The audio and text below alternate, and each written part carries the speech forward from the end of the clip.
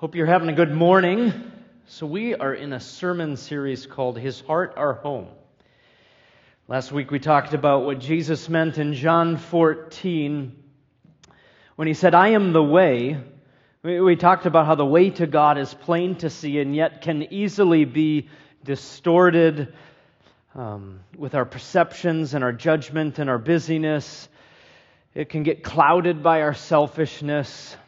And we talked about how we can fall into choosing our own way over His, and that we're all capable of that. And of course, this leads to all kinds of trouble, because any path that's not the right path will lead to discontentment and lead to trouble, because it's the path we don't belong on. And so, where do we belong? Well, with the Lord. And that's what this is all about. If you would get your eyes on a copy of God's Word, I would encourage you to go to John 14. We're going to be back in John 14, looking at the second part of what Jesus said, of three things, second part of three things. I am the way and I am the truth. But let me read it for us again, just to give us some context. Jesus is celebrating Passover with His disciples before He goes to the cross and before His resurrection. And, of course, the disciples are troubled by Jesus leaving them, and He's explaining what's going to happen next for another time. And He says this, reading in Jesus' name. You ready?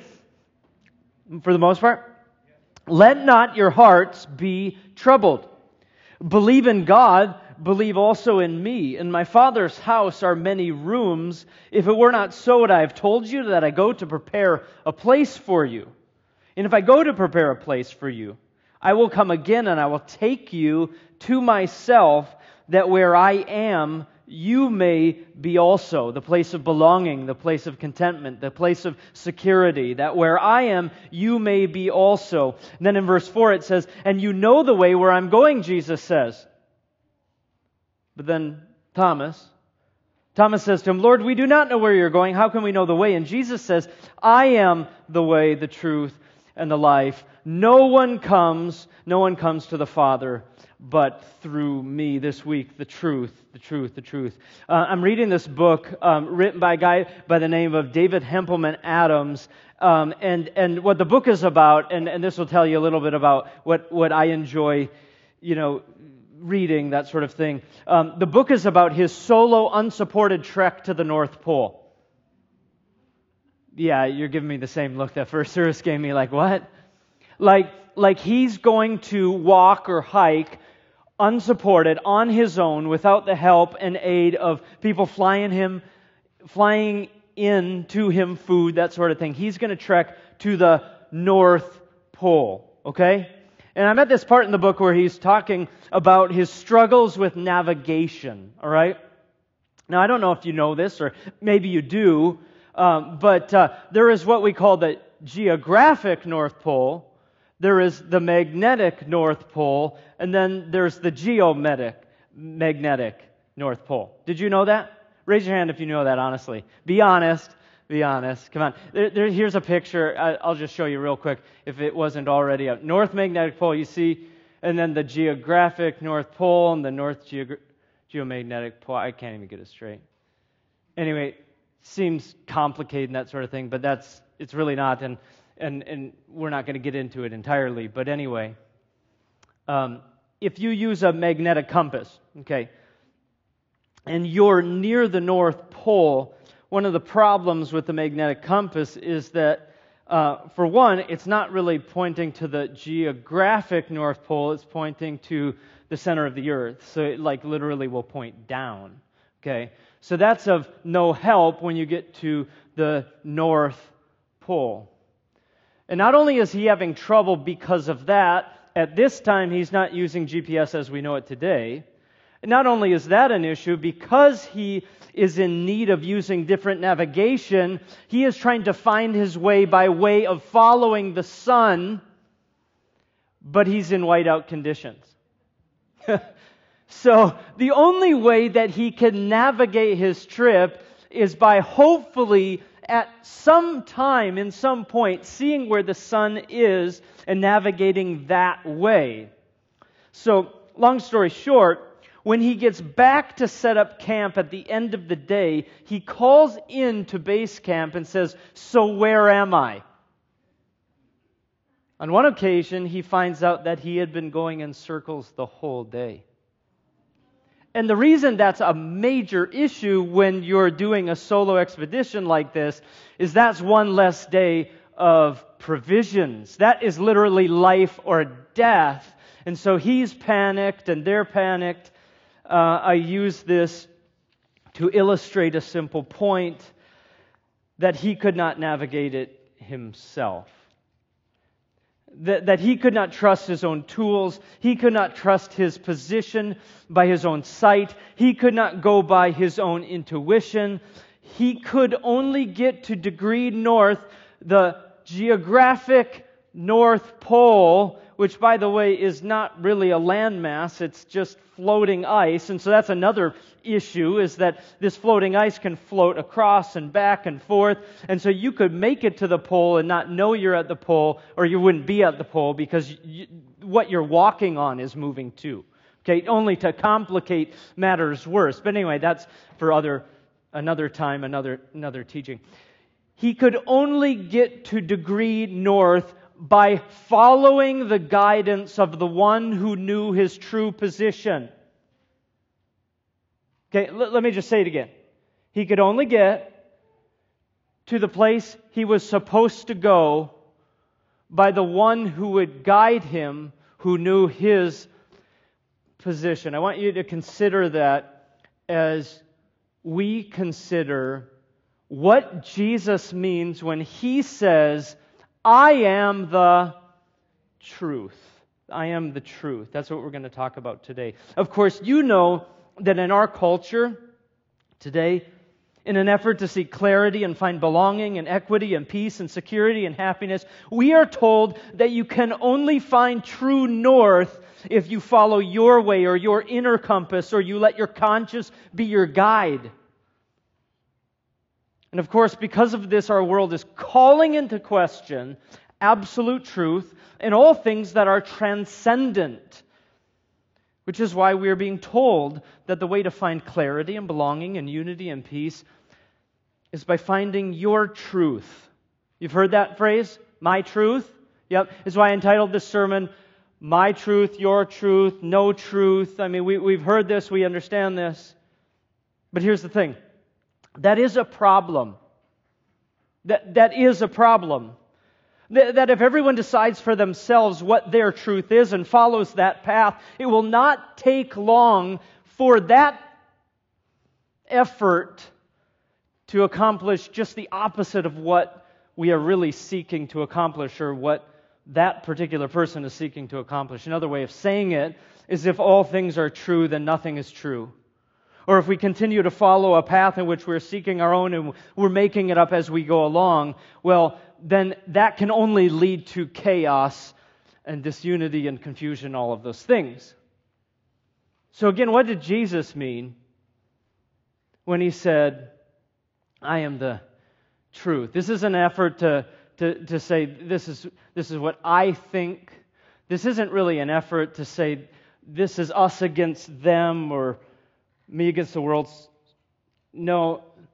What did Jesus mean? That's what we're seeking to accomplish today.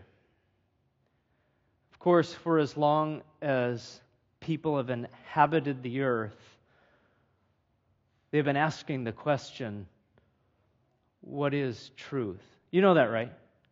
Like, this isn't like some new argument because we've reached some level of intelligence today because we just know more than they used to. No, this is an age-old question. It's really the same question that the disciples are asking Jesus. It's also the same thing called into question when Jesus, later on here in the Gospel of John, stands before Pilate. And they go back and forth about who he is. Let me take you there really quick. John 18. Just jump ahead if you would. And I'll have the words before you on the screen as well. John 18, starting at verse 33. Just look there real quick. So Pilate entered his headquarters. This is Jesus on trial, okay? Jesus on trial. So Pilate entered his headquarters again and called Jesus and said to him, "Are you the king of the Jews?" So it's a line of questioning. And Jesus answered, and I love this, "Do you say this of your own accord, or do others say this about me?" He answers a question with a question. Pilate answers, "Am I a Jew? Your own nation and chief priests have delivered you over to me. What have you done?" As if to say, I'd really rather wash my hands of it. I don't really want to be a part of this, but I've been kind of called to do this. So I'm just doing it for their sake. Don't blame me, is kind of what he's saying. Jesus answered, and this is so profound and so incredible, "My kingdom is not of this world. If my kingdom were of this world, my servants would have been fighting that I might not be delivered over to the Jews, but my kingdom is not of this world." In other words, I'm going to lay down my life. This is an act of my own will and volition. Well, I don't have to be here. I choose to be here. Another reference to His love and His grace for us. Then Pilate says, "So you are a king?" And then Jesus says, "You say that I am a king. For this purpose I was born, and for this purpose I have come into the world." And what is that? To bear witness to the truth. Everyone who is of the truth listens to my voice. And then Pilate says, what is truth? Of course, to define truth would be to say, because this New Testament Koine Greek word is really synonymous with reality. Another way of putting it, it's the opposite of illusion. It's the opposite of what is false. It's what is accurate. It's what is factual. It's what is real. Have you seen the bumper sticker that says "Question reality," maybe? I think in an effort to just sound really deep or really be seeking, in which we all do, we all seek out, and that's a good thing. But I think in an effort to be deep or sound deep or question what should be questioned, people come up with phrases like this: question reality, as if we don't really know what reality is. As if you are maybe in this room or you're maybe not, that sort of thing. But do we know reality? Beyond Jesus' claim that reality is found in Him, that true and sure reality, like meaning and purpose and place and belonging, are found in Him, that our hope, that everything we look forward to, that everything we long for is found in Him, that belonging will not be found outside of Him. Beyond that, what Jesus is really saying here is, I am the embodiment or the fulfillment of the Word of God. Again, for this purpose I was born, to bear witness, to embody the truth. First and foremost, what Jesus is saying is, you don't have to wonder who God is, what He is up to, what He is doing, what He has purposed. You don't have to wonder if it has been revealed. Jesus showed us. He said, "I and the Father are one." He spoke to us in truth. He showed us truth. He exemplified truth. And His whole life was about this truth, that God is love, and that Jesus would lay down His life, the greatest example of love, so that we could share in the grace that He has for us. This is what He means by truth. Of course, Jesus challenged those who needed challenging. He knows our hearts. He spoke to what needed to be said. He was brutally honest, not so much concerned with political correctness, but brutally honest with those who especially would lord their authority and their standing and their morality over other people. He was blunt. He was forthright. He spoke the truth. But of course, He did this in love. We could ask the question, what makes Jesus' claim right? And it's a fair question. And I guess in a deeper way, it's also what the disciples are asking and what Pilate is asking. Well, we are able to see in hindsight, I guess, even more than that night in which He is before His disciples, that the answer to that question is, well, no one has ever beaten death in the grave but Him. That no one has ever in reality predicted His death and burial and resurrection and then accomplished it. And you can question that, and yet in reality, if He is alive, if He is preparing a place for us, and one day we will stand before Him, then we all have to deal with that reality. Do we not? I mean, we can follow our truth, our own truth. We can make it up as we go along. We can follow our intuition. We do. Our feelings, our desires, we can keep down that road. We can let our conscience be our guide. But our intuition is not infallible. And our conscience can be misleading. And we do not possess the power to conquer what Christ did. Something that doesn't need to be conquered again. We don't possess that power. He does. And if you need any more evidence, just look at any and every discipline we've ever failed at. Every shame and guilt we try to ignore or hide in our lives that drives us to seeking more and more and more and adds to our struggle with discontentment and unrest in our lives, seeking more and more until we find it.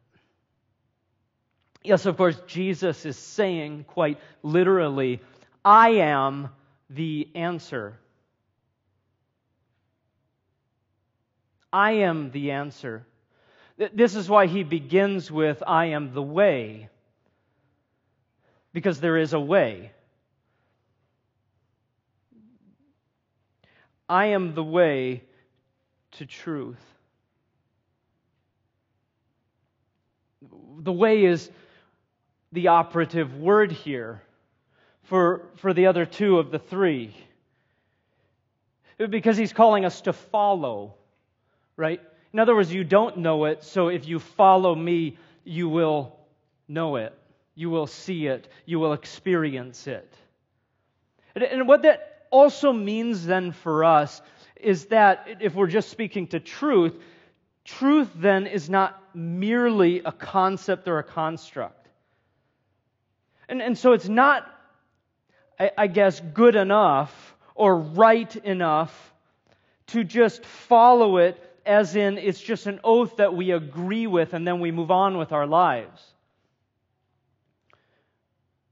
I mean, truth is not just information that you retain in your brain, and once you have it, then you're at a certain status level, unlike anyone else who doesn't have it. Which is certainly why Jesus said, knowledge puffs up, because He knew that knowledge alone doesn't save anyone. Which is also why, if we only address things at an educational level, we'll never reach the heart. But that's for a whole nother sermon, believe me. Jesus is the answer. It's why He says He is. It's what I talked about last week when we were talking about the way that He says, I am. I am. And there's so much to that we're not going to get into this week. But I am, what does that mean? Well, Thomas asks an important question as it relates to truth. He asks, how can we know the way? How can we know? Same question that our world is reaching towards. Same question that on any given day we are ourselves reaching to. And the answer is plain and simple and yet so profound. I am. Here's another way of saying it. We can know the truth because truth is a person. In this way, truth is not a construct. And this is important for the church to understand and grasp, because we too can so easily fall into the trap of making truth into something that is merely for agreement, something that is merely for us to have in construct. I'll give you some examples. Like using the truth or a semblance of the truth, real truth, bits and pieces of the truth, like our world is very good at, to manipulate or weaponize or accomplish our own agendas and desires or opinions rather than share the love and grace of Jesus. Like this example, we take our knowledge of what is true, our right doctrines of God's Word, and we use our theology to inflate our egos or our status or our position rather than it glorifying God. Or this example, we take knowledge of what is true and right in moral standing to elevate ourselves over our brethren or our neighbor as if somehow we are better than them because of what we know. Oh, church, we are not. We are not at all.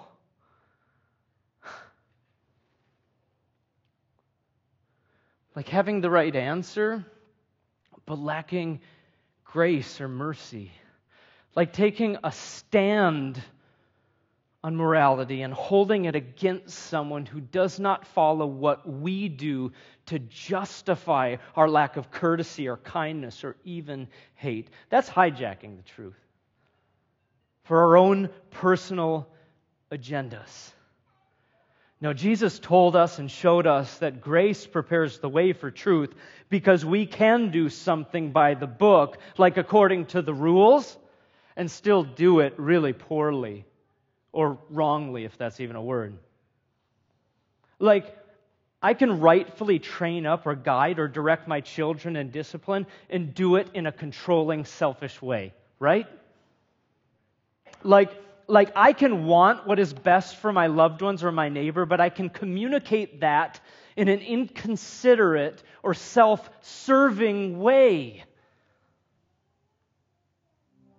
Well, consider John 1:14 as we close. And the Word, Jesus, became flesh and dwelt among us, and we've seen His glory. It is plain for us to see, as of the only Son from the Father, full of grace and truth. See, to know the truth is to have a relationship with the truth. You've heard it before. And to have a relationship with the truth means that we follow the way and are obedient to His way as He guides, leads, and directs us. And what Jesus is telling the disciples is actually quite profound, in that He is leaving. They will not see Him with our eyes, but by faith they will continue to follow because He's going to give them His Holy Spirit. So by the way, just like I tell my kids often, if following your heart is following the Spirit within you, if following your heart is following Jesus because He is in your heart, then follow your heart. But if what is in there is your own desires and your own wants and your own agendas, then don't trust that, because that cannot be trusted, and I can prove that to you. No, follow Him. And how do we do that when we cannot see? We do it by faith as His Spirit leads, guides, and directs us. No, He didn't leave us alone. He left, but He didn't really leave. In fact, what He tells us, and we're going to get into this in the next weeks, is that He gave us something so much better, which is kind of a hard thing to grasp, because how could it be better than being in His presence? And if that is our belonging, we'll get there one day. But how can that be better? Well, we're going to talk about that in the weeks to come. But that's what Jesus said. In fact, He said we will do greater things than even He did. How does that make sense? Oh, it only makes sense if you are guided and led by His Holy Spirit, your true north, your truth. But something that is not really yours, it is His, the only one who can declare that He is. Would you stand with me as we close? Would you stand with me in response to this truth that you can, if He is guiding, leading, and directing you, that you can, if you are trusting in Him as your Lord and Savior, that you will, but by the grace of God, if He is directing your lives. Would you pray with me? Heavenly Father, I'm so grateful for your word and how as we get refocused on the message that you have for us by your Holy Spirit through your word, the Bible, we can know the truth. And the truth sets us free to go and follow as you would guide us. We're free because you are the one leading. We don't have to shoulder the burden. We don't have to keep trying harder and harder, which never works, but rather we just open our hearts to your leading. Boy, that's freeing, Lord Jesus. And that is the way to contentment and peace. That's why you are the only way. Just as we are home when we are safe in the Father's arms and secure in you, that is the only place we will find contentment and peace in this life as we look to the hope that is ahead in you. Oh Lord Jesus, forgive us for the times we have used the truth for our own gain. And Lord Jesus, teach us, guide us, direct us to know what direction you are leading, greater trust in what you're doing, and security in what you've accomplished and what we will see face to face one day. Lord Jesus, if there is anyone here today who has never known the truth that you are, has never surrendered to you, Lord Jesus, I pray